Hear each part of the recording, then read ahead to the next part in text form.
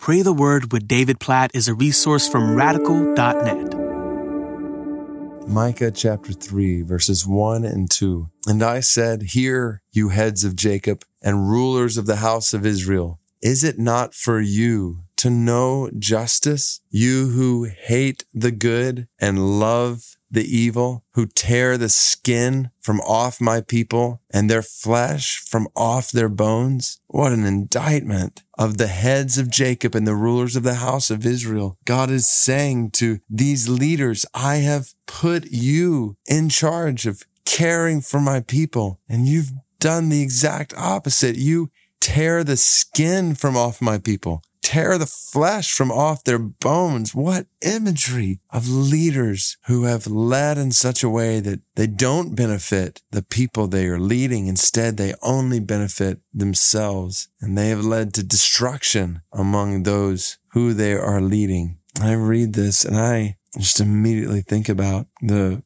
people God's entrusted me to lead and to care for. As a husband, to think about my wife. As a dad, to think about my kids. As a pastor, to think about people in the church that I shepherd. And I just want to encourage you to think about people that you have a responsibility for leading and caring for in some way. Maybe in an official title you have of leadership, or maybe it's unofficial. It's just a picture of influence you have in others' lives. And let's pray, God, help us to steward the influence, any leadership we have in others' lives for their good. God, we pray for the good of people we lead in any of the different ways we might lead them. God, we pray for the good of those we oversee in some way. And God, for the good of anyone we have the opportunity to influence today, this week, or next week. God, we pray that you'd help us to steward our leadership and influence for others' good. You'd help us to love the good and hate evil. God, we pray that the fruit of our leadership and influence would be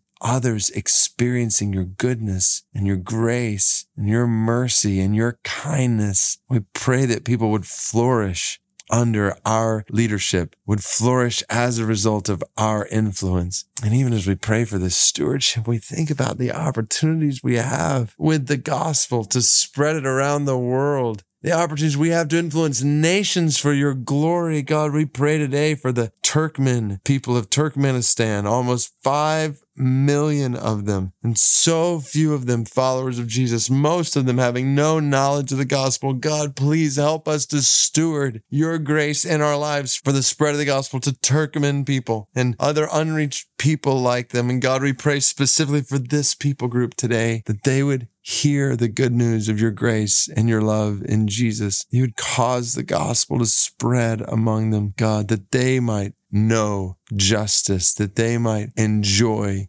your goodness. All of this, God, we pray according to your word in Micah chapter 3, verses 1 and 2. In Jesus' name, amen.